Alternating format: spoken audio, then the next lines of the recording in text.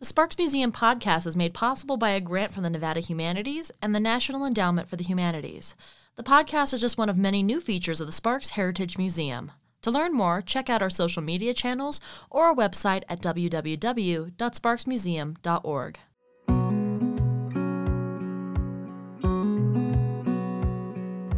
Hello, and welcome to the Sparks Museum podcast. I'm your host and the media manager for the Sparks Heritage Museum, Jessica Johnson. Today on the podcast, we welcome Sparks City Councilwoman Charlene Bybee, who leads a fascinating conversation about her long personal history with the city of Sparks, as well as the significance of women's participation in athletics with the passage of Title IX in 1972, and historic numbers of female legislators in the state of Nevada within the past 3 years. That said, let's welcome to the podcast, Charlene Bybee. Hello, Charlene. So I want you to tell us a bit about yourself and your personal connection with the city of Sparks. Hi there. So glad to be here today. I'm excited. This is my first podcast. Oh, well, welcome. This is going to be so much fun. Very excited. I am Charlene Bybee. I am City Councilwoman Ward 4 and Mayor Pro Tem, or fake mayor, as our real mayor would say. And I've been 8 years on the council. I grew up here in Sparks.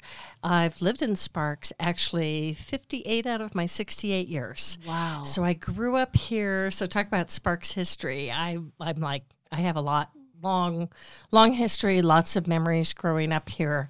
Moved to the Bay Area for high school because my dad was transferred, and then came back here to the University of Nevada, Reno, and stayed here, married a guy from Ely, so I consider myself almost native, but long, deep roots in the city of Sparks. Well, that is wonderful, and such a long history in this local area. So what actually led or inspired you to become part of our local government? Oh, I know. I always get that question. I could never be a politician. Why on earth would you want to run for political office? And it kind of was a journey to get where I am. And I also remind people I'm elected office in the city of Sparks, which is a whole different animal, if you will, compared to national, the national level, the state level, and other jurisdictions. Sparks is unique for sure. And I think really it stemmed from my involvement in the community. So throughout raising my boys, I was super active with schools, PTA, lots of volunteering. My husband said I was a perpetual volunteer.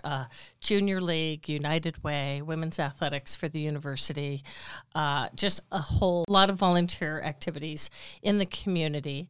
And I was working. I was a working mom. I left that out. I was a flight attendant for American Airlines for 42 years. Wow. And only retired. It'll be 3 years in August, and someone was watching over me because I retired in August of 2019, and I was flying to Shanghai and Beijing, and I retired right before COVID arrived. Wow. So just my timing was perfect on that. When my boys were really little, I flew part-time, 6 days a month, and then my husband was in the gaming industry, so we had really crazy schedules that weren't traditional Monday through Friday, 9 to 5 at all, raising our boys. But the airline, loved my airline career, and I actually continued to fly after I was elected to Sparks City Council. So 5 years on the council, I was still flying international, and I would just fly 2 trips a month. So 6 days, 3 days to Shanghai, twice a month, or London or Sydney, wherever. So I was still doing that, but I was ready to stop. But I think because I was so involved in the community, and my boys, once they were out of the house, out of college, and I was still flying, but looking for maybe I was really looking for my next chapter. So what would be my next chapter? Because I knew I wouldn't fly forever, although I flew longer than I thought I would. What was I interested in doing? How could I impact my community? And my community service really had me looking in a lot of different directions. I looked at the state legislature, and I actually was a lobbyist, a citizen lobbyist for 2 sessions, just exploring kind of what a citizen lobbyist would be, unpaid, went on my days off to just check out what they were doing. Really looking at, and I knew a lot of people. In Nevada, we all know, we know our representatives, we know our congressmen, our, U.S. senators, our governor. I mean, we know them personally most of the time. So pretty small state and very connected. And I really was down there watching what they were doing, with my money, because I'm a fiscal hawk. We all work too hard for our money, and I really wanted to watch budget meetings and see where funding was going. Education was super important because of all my involvement with my boys and with education, knowing how critical it was. And so kind of explored that, and then decided I wanted to maybe pursue running for office, and was looking at the legislature, and I had a good friend who Randy Thompson, who's done a lot of lobbying and is a personal friend. And she called me up and said, I hear you're looking at maybe running for office. I said, well, I'm exploring right now. And then she said to me, she goes, have you thought about city council? The city councilman in your ward is term limited, Mike Kerrigan. And have you thought about maybe running for Sparks City Council? And I knew at that moment that was it. I've lived here my whole life. I raised my kids here. It's a nonpartisan office, which is my favorite part of not having to be beholden to either political party, really trying to make decisions that are best for our citizens. And I had always really contemplated why there weren't more women in politics in the city of Sparks. Very few electeds and women in leadership in the city, and especially electeds. And my husband said to me in 2014 when I first ran, he said, Charlene, it's not that Sparks doesn't elect women. Women aren't running for office. And I said, you know what, you're right. We aren't. Of course, a lot of us are working moms. We're doing the PTA. We're getting the kids to sports. So we're multitasking already. And women were not running. So Sparks wasn't not electing them. We just weren't running for office. And so as soon as I made that decision, I knew it was the right one, and wound up winning that election in 2014. Was elected 4 years ago, and now I'm up for my final term because of term limits. Running for my my final term. I'll be on the ballot in November. Wow. Well, that's amazing. And on that vein, to think about the ways in which women throughout pretty much all of our history, it's not that we aren't there, it's that either there just isn't enough opportunities, we don't know about the opportunities made available to people like us. And it is my understanding that, you paid witness to a lot of this history during the days that Title IX was getting passed about women's athletics, and the involvement of student athletes. Could you speak to that and what your involvement was and what changes in the community that you witnessed? Absolutely. And it really, and it's timely because Title IX, June 23rd was the 50th anniversary. Wow. Of Title IX being signed into law. So this week, we are looking at that 50th anniversary. I was a gymnast in a private gymnastics club in the Bay Area, Walnut Creek, and I competed for my high school team. My high school was really big, like 4,000 students, and we had athletics for women, that a gymnastics team, so I competed both on the high school team and for a private club, and in 1972 graduated from high school as Title IX was passed. And my journey is interesting because I was going to stay in the Bay Area, go to St. Mary's College, live at home. I'm the oldest of 6 kids in 8 years. So really financially, we weren't taking any big ticket college tuition bills on my family. My dad did well, but big family. So that was my plan, and the gymnastics coach up here at the University of Nevada, Dale Francis, called my coach with Diablo Gym Club and said, what is Charlene doing? I know she's graduating from high school. And he said, well, she's staying down here. So she called, and we talked. She goes, I'd really love you to come up to the university and compete on our team. I think you'd be a great fit. However, I don't have scholarships. I have no scholarships available. Another gal on our private club team who's 2 years older, had come to the University of Nevada and worked out really well with the team here. So Dale knew about me and knew the Diablo Gym Club gymnasts at that time. And so we talked about it, how could we make that happen? Out-of-state tuition was just not doable, but yet I had lived here until high school. So really until 1968, we lived in Sparks and then moved to the Bay Area for just 4 years. So we made a few calls and applied for an in-state waiver or an out-of-state waiver, so I'd have in-state tuition. And thank goodness was able to obtain that. Was the only reason I was able to come up here and compete, because there was not scholarship money available. So I came up here as a freshman, competed all 4 years. We went to collegiate nationals every year. And my senior year, I'd had some knee injuries, and so I was competing at just 2 out of 4 events. And that my senior year, 1975, that fall, we finally had, I think, 2 scholarships for gymnastics. And the coach was looking at, who had the greatest need. She knew I had in-state tuition already. And she talked to me, and I said, no, you need to give it to these other gals that are freshmen and sophomores. They're younger. I'm injured. I'm in-state. So, But I always appreciated the fact that she came to some of us who had been here competing on the team with no scholarships. And it was always one of those things. I met my husband at UNR, and he played football. So he's on a full scholarship.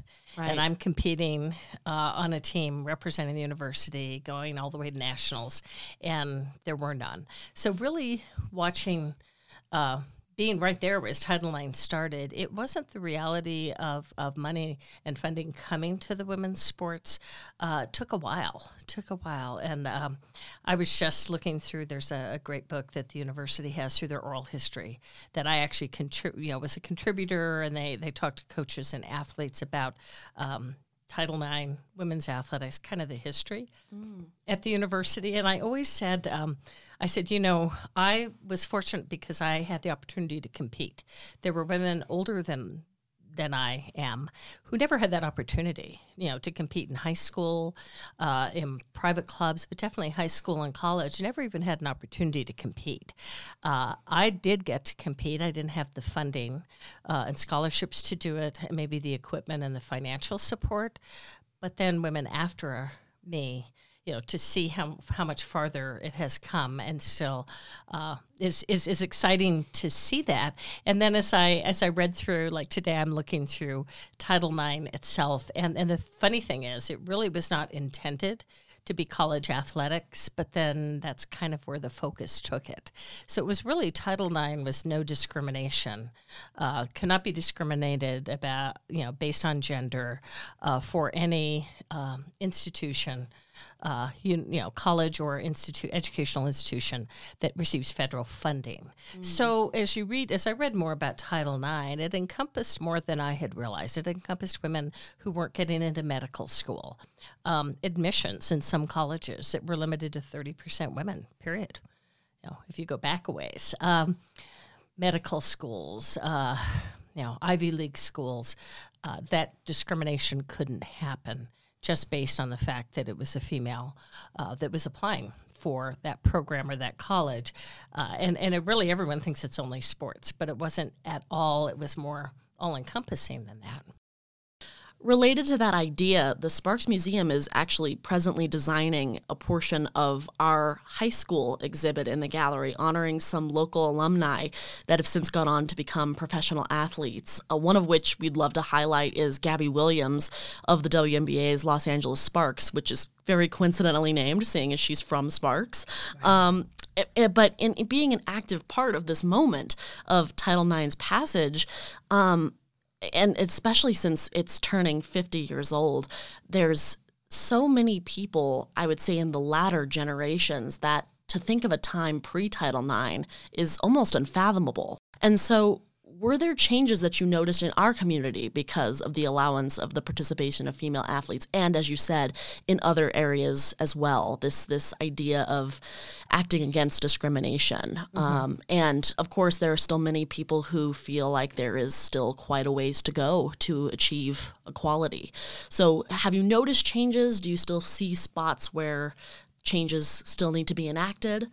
Well, it is ironic because when you look at today's athletes, especially, or even athletes, my boys are in their mid to late 30s. So even their generation, let alone kids in high school today,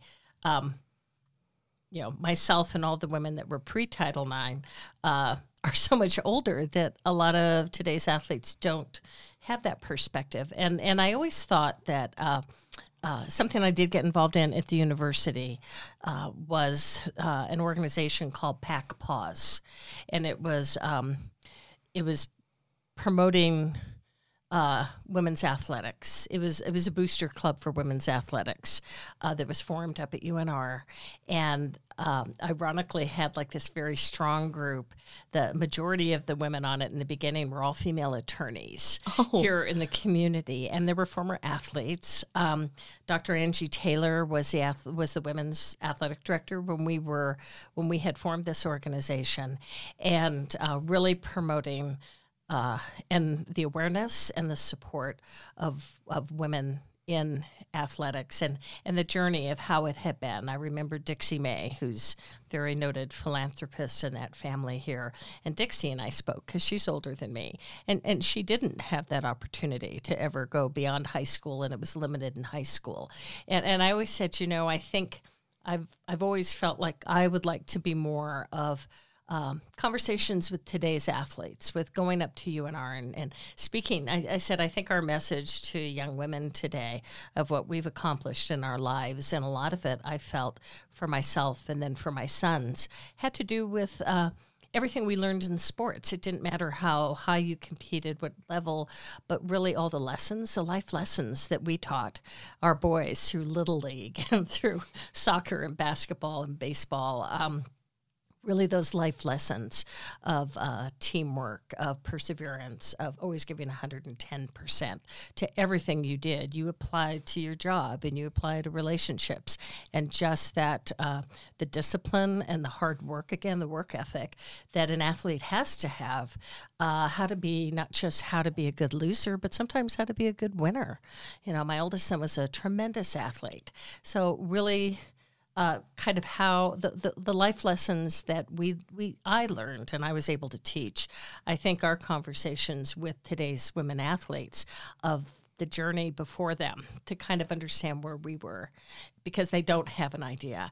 But then look at where each of us in our careers and our lives, how athletics shaped that. And so as they're a young athlete in high school or college, understanding that a lot of our successes were a direct result of being athletes and being female athletes and kind of what you can aspire to, which I think was amazing. And one statistic I picked up today I was shocked at. Since 1972, women's participation in women's athletics rose 1,000%.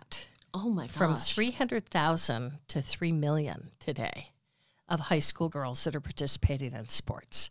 Like, huge. That's incredible. And I saw even with gymnastics, collegiate gymnastics in the 70s. I was at UNR 72 to 76 and came from a club team. And I was an advanced gymnast, but I wasn't an elite, like Olympic athlete for sure, but an advanced gymnast. And that's kind of where our level of competition was at that time. Well, as soon as after Title IX, as the scholarships started coming in the next several years, and sometimes as much as 10 years before schools were receiving athletic scholarships, I noticed, because I obviously was focused on gymnastics, how many of the gymnastics teams around the country, the level of competition, were the elite gymnasts now weren't quitting gymnastics when they turned 18 and were focused on college. Their gymnastics could help them pay for college, and the level of competition is so much higher than I would have ever imagined, and it was because of that. It was because girls could get an education paid for. It just moved the bar all the way up, at least for my sport, but I think it did for others too. So you have really seen firsthand several aspects of time periods in your life where some pretty key moments of progress for women have come to fruition, both at the nation at large and in our community in particular. Can you speak to the landmark number of female legislators in Nevada in 2019? I can't. I never, and I don't think most of us would have ever even contemplated that Nevada would be the first state in the union to have a female majority in our state legislature. I mean, California, New York, Illinois, other places, but Nevada, it really was just, I think, shocking for me to, even though I've been an elected since 2014, and I know a lot of the legislators that are there, including Senator Julia Ratty, who served on the city council with me my first 2 years. She was still a city councilwoman, and then went to the state senate. So looking at how those numbers grew so much that. In fact, I pulled up some info on it, too, because in 2019, we wound up with 52% of our legislature was female, and the following session in 2021, it's 60%. It just continued to grow. So it continued to grow, and from 2011 to 2021, so in that 10-year time period, it doubled. There were 18 women, and it more than doubled, 38 women in 2021. So it really is, it's interesting to look at, through the years, the first session where a female woman had served in both houses of the legislature, both the Assembly and the Senate was 1935. So that was a while ago. Yeah. It really was. And women in Nevada were first voted in 1916.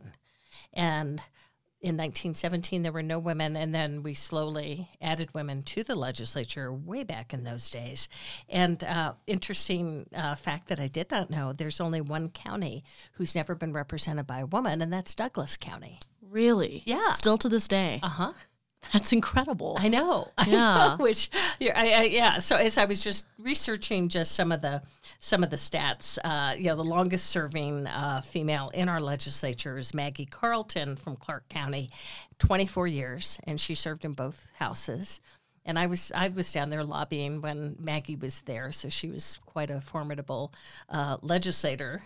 She also, for the city of Sparks, Bernice Matthews, who I consider, a friend. I love Bernice. She was from Reno, but her district covered Sparks as well. And she was 10 years in the legislature. And just... she was the first African-American to head up some of the major committees and to hold the positions, in the legislature of, I guess she was majority leader. But definitely she had a lot of firsts, as well as being female and African-American, and was just like one of the, just such an incredible, easygoing, very easy to work with, worked on... She's what I wish more politicians today were, that could all work together, that it wasn't such a partisan divide. And she's quite a pioneer with that. And then I knew Debbie Smith personally, who was our state senator, who we unfortunately lost a few years ago. And Debbie and I met through PTA. She was the first parent, the Washington County School District had a parent involvement coordinator that they created for someone to go out into all the schools, get parents more involved when my kids were just starting school. And I was PTA president up at Marvin Moss Elementary. And so I met Debbie and did PTA things with her, and parent involvement, really forging a way with parental involvement, and education was her passion. Wow. I think that speaks so much to the really homegrown feel of Sparks. The fact that we have people that are so heavily involved in the local government that start from the ground up at trying to make a difference, even in some of the lesser known aspects of our community, of even just trying to help out at school. Right. Yeah. Right. And I think that's what makes makes Sparks really special and probably unique is really it still feels like a small town. My husband's from Ely, and Ely is a small town, and there's a lot of really, really small towns in the state of Nevada. As we look at rural Nevada, which is comprised of so much land and such small populations and has its own wonderful history and culture of rural Nevada.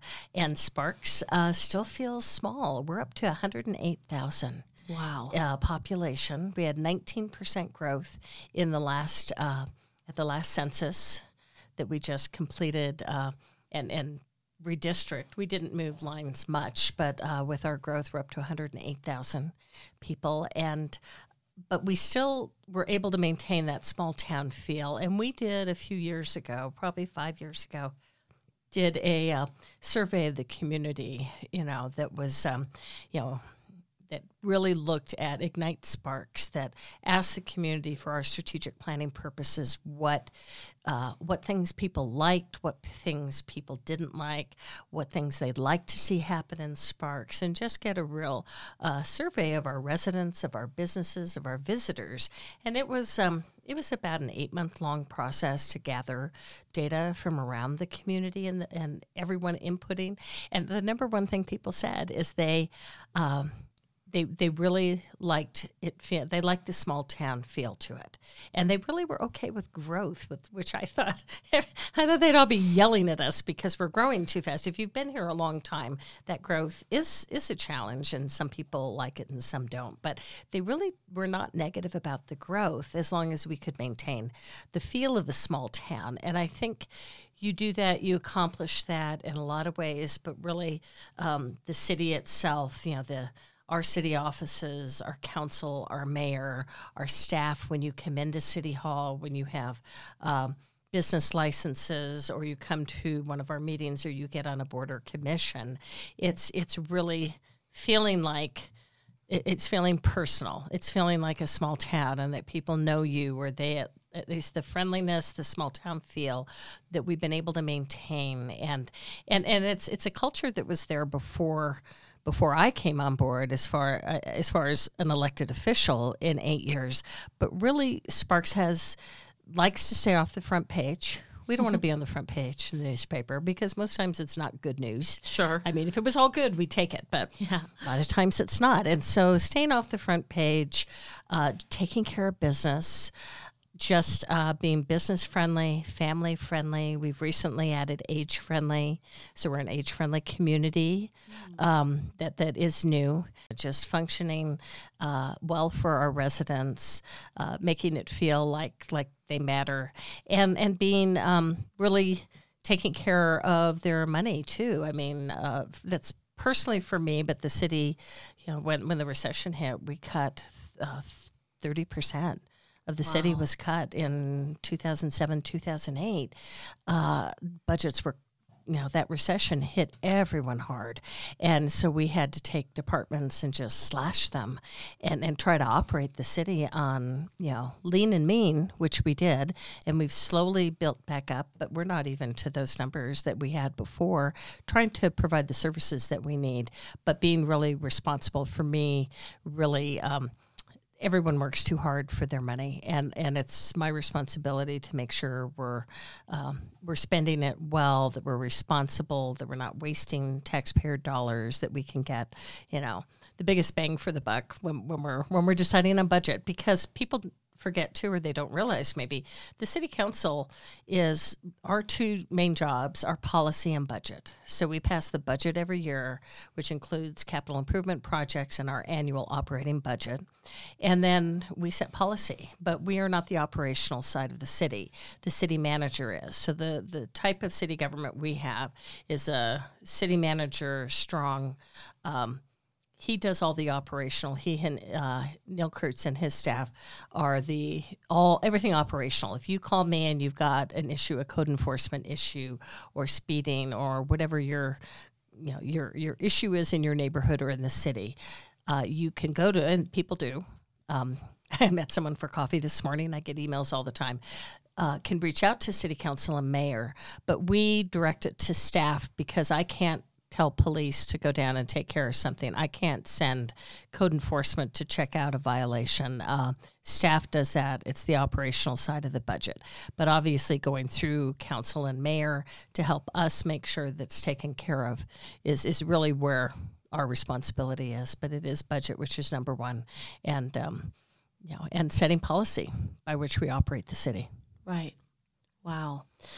Well, it feels to me like a lot of your job is trying to enact the best changes, even on a very small scale, that will ensure a better tomorrow, a better future. And I think that's a perfect way to bring this conversation full circle, because in just what we've covered today in this very short amount of time, you have been a part of history. You've been an active participant in it. And also it's about asking this question about really what is history, because you've also been a part of it in the sense that you are one of the stats in that 2019 figure of the individuals in the Nevada State Legislature that are women. And so what does it feel like to have been a part of these historical milestones, and what do you think is behind a legacy? Because currently in your position, with having as much power as you have, albeit, to differing levels, what would you like your legacy to be? Really in addressing the thing that's ironic with the legislature in 2019 and 2021 being predominantly female, at the same time, in the city of Sparks, I was the only female for 5 years. Wow. So once Senator Reddy became Senator Reddy, and she wasn't a councilwoman, we served 2 years together, and for the next 5 years, I was the only female. We had, there's 5 council members and the mayor, so it was me and the 5 guys. And it was always interesting because people forgot that. They didn't think about it because Reno was predominantly female. Boy, they've had as many as 5 women, 2 men. In fact, right now, they have, they just have 2 councilmen, and the rest is female. Washoe County Commission has 2 men and 3 women. And then the legislature, so people are like, oh, wow, it's predominantly female, kind of a given, and they'd forget that I was the only female in the city of Sparks, which was interesting because I raised 2 sons. I have 4 brothers. I was a flight attendant for 42 years, and I work really well with men. But sometimes it was an interesting dilemma to kind of be, the only female there with the rest of the guys.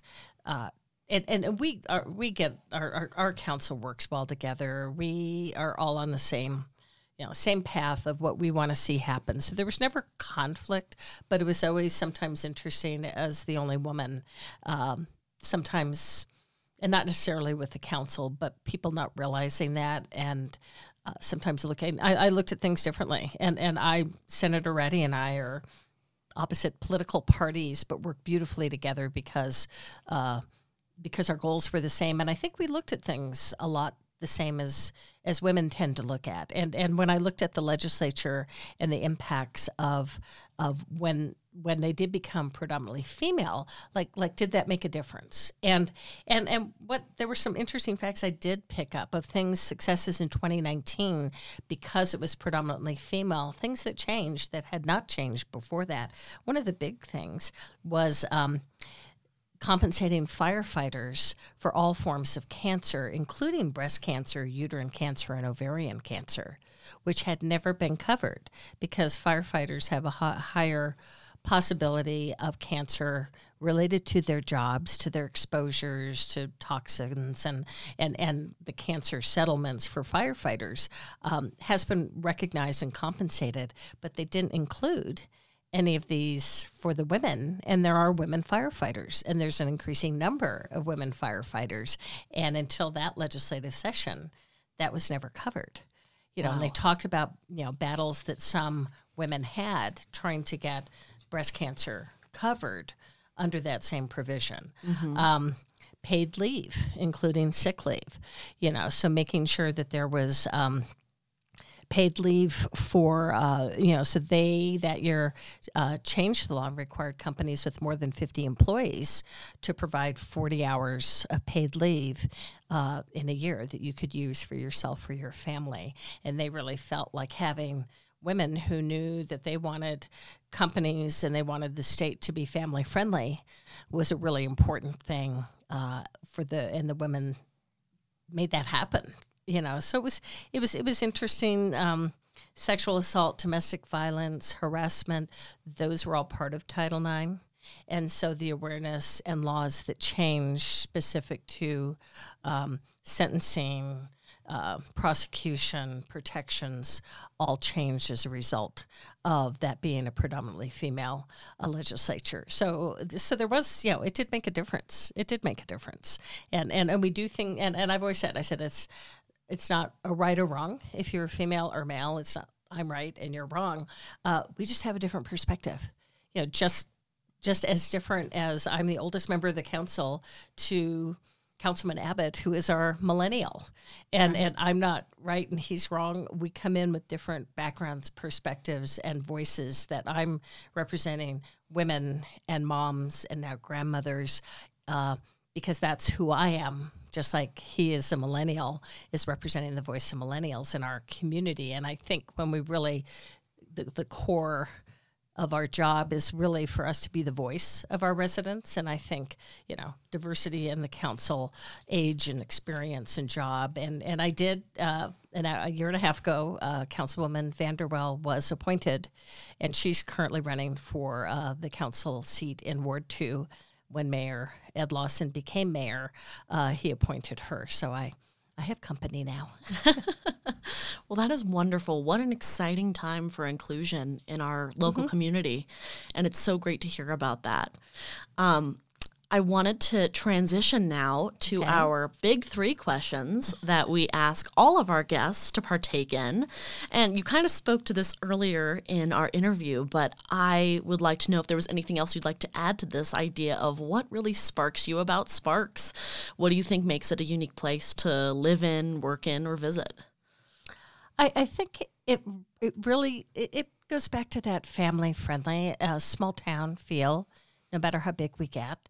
So it feels small. It feels like you get to know people pretty quickly.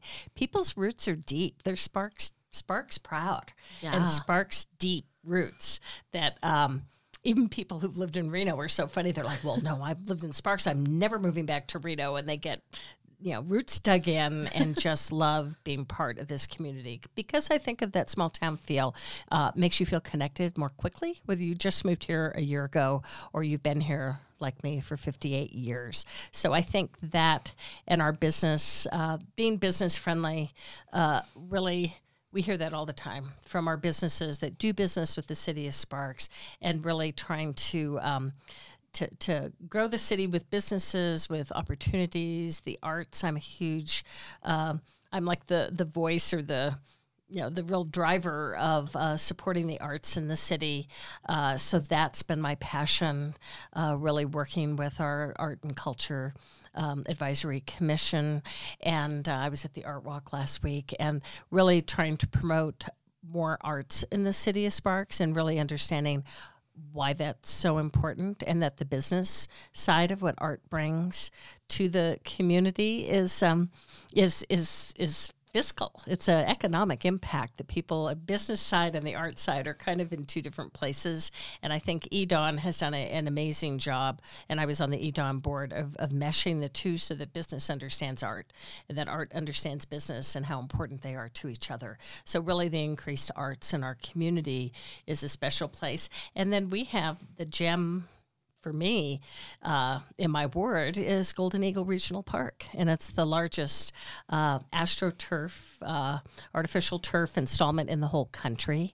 Wow. The fields, in fact, I was at Starbucks this morning. There are a bunch of teams coming in and out that are having tournaments right now because of the holiday weekend.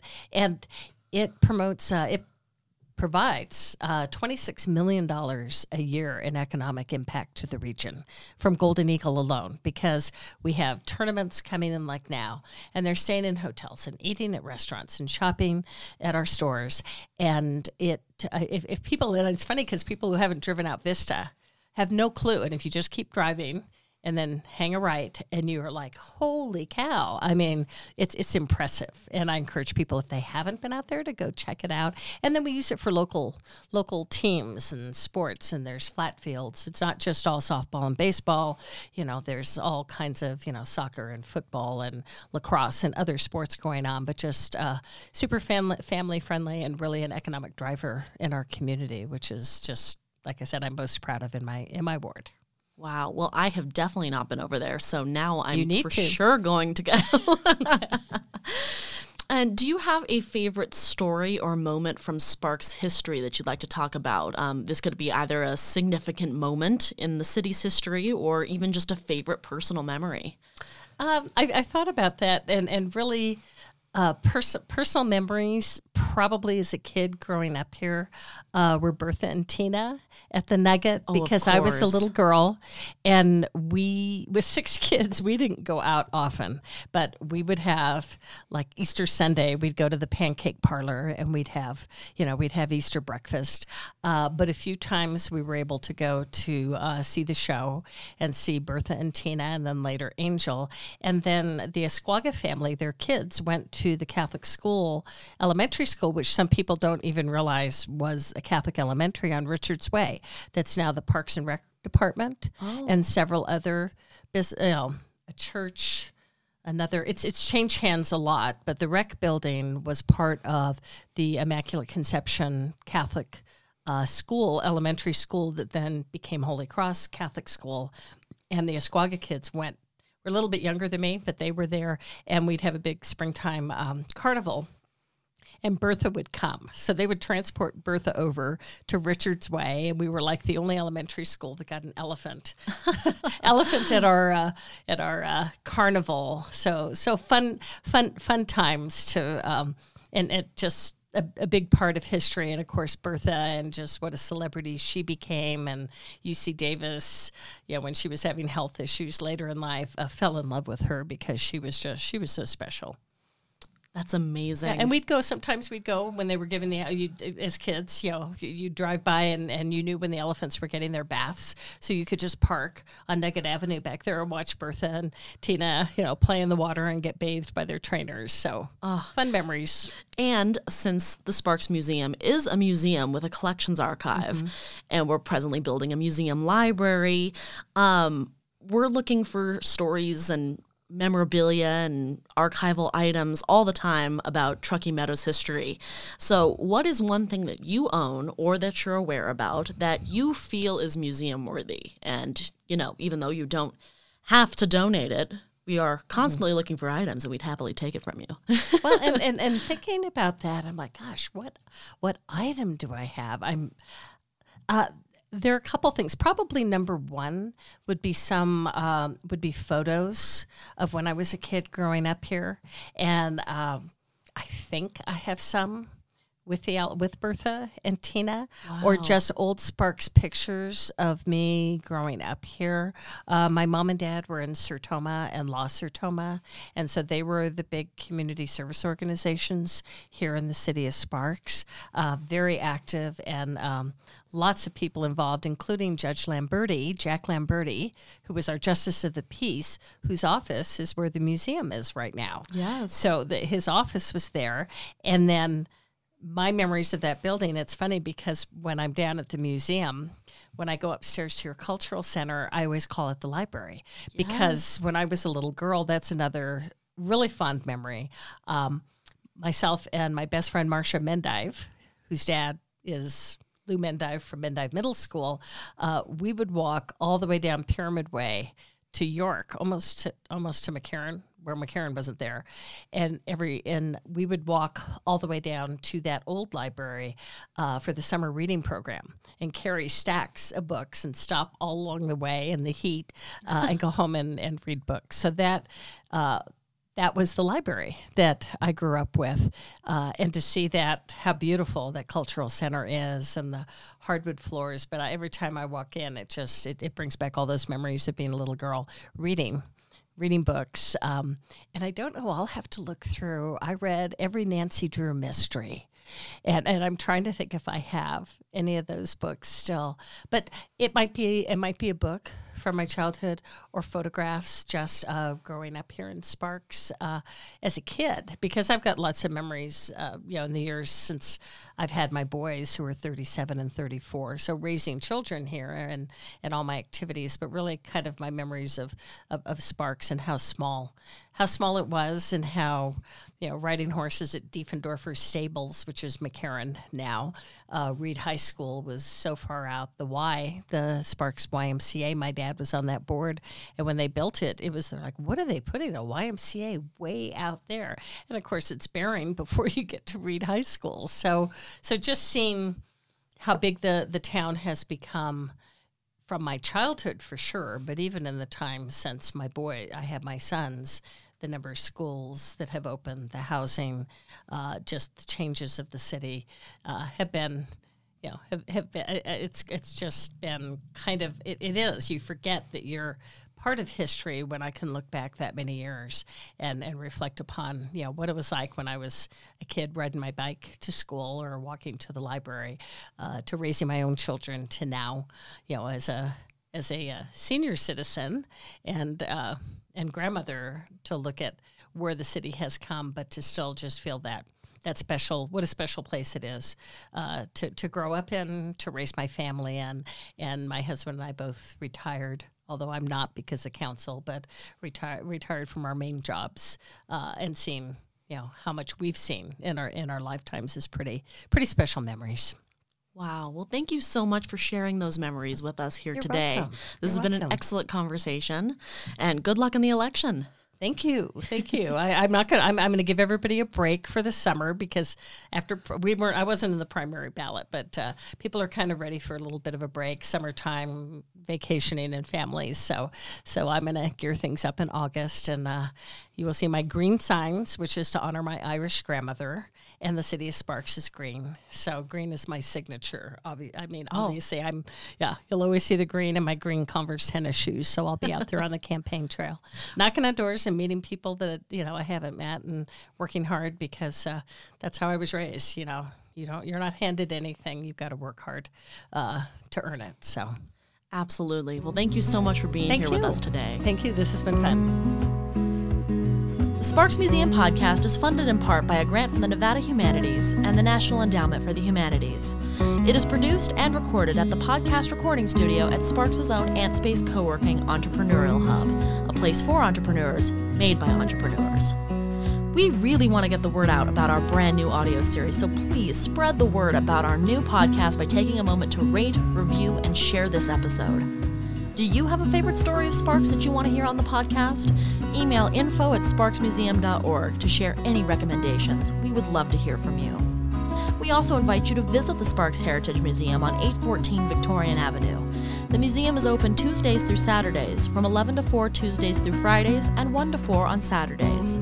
Please come visit and be a part of our ongoing efforts to tell the Sparks story. We'll see you next time.